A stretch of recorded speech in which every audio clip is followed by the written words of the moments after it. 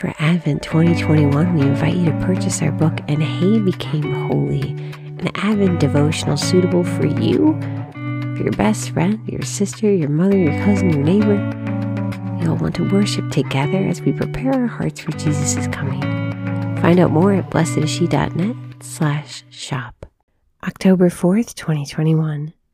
Today's reflection is written by Susanna Spencer, Bearing His Sacred Wounds.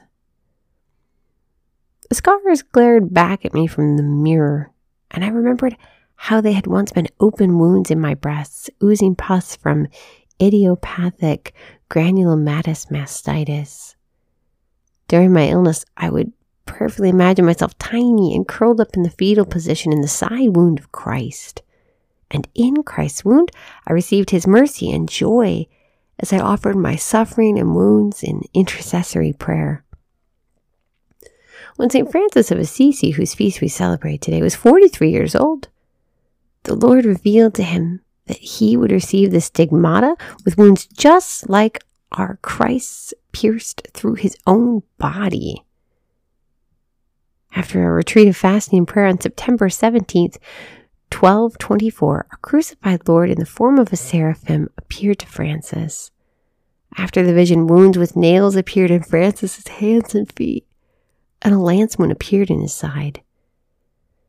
The Lord asked Francis to share his experience with others for Francis's own sake, but also for the sake of those who would come to love the Lord through it. St. Paul, in today's reading for the Feast of St. Francis, shows us how all of our wounds can become Christ's wounds. In referring to the words of his persecution for Christ's sake, Paul wrote, "I bear the marks of Jesus on my body." Galatians 6:17.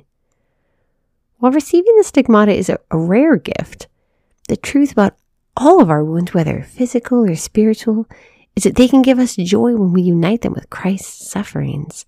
This was true for St. Francis, whose sacred wounds, which had been impressed upon him by Christ, gave great joy to his heart, even while they caused unspeakable pain in his body. Sister, we all face suffering. We're all wounded in some way. Let us join with St. Francis in praying, "I am ready to bear patiently whatsoever my Lord shall be pleased to do to me." And let us take joy in our suffering with St. Paul, saying in our hearts, "May I never boast except in the cross of our Lord Jesus Christ." Lord Jesus, we thank you for this day and for this sisterhood. Help us to show you our wounds, that you may heal us and help us to bear them. We ask this in your holy and precious name. Amen.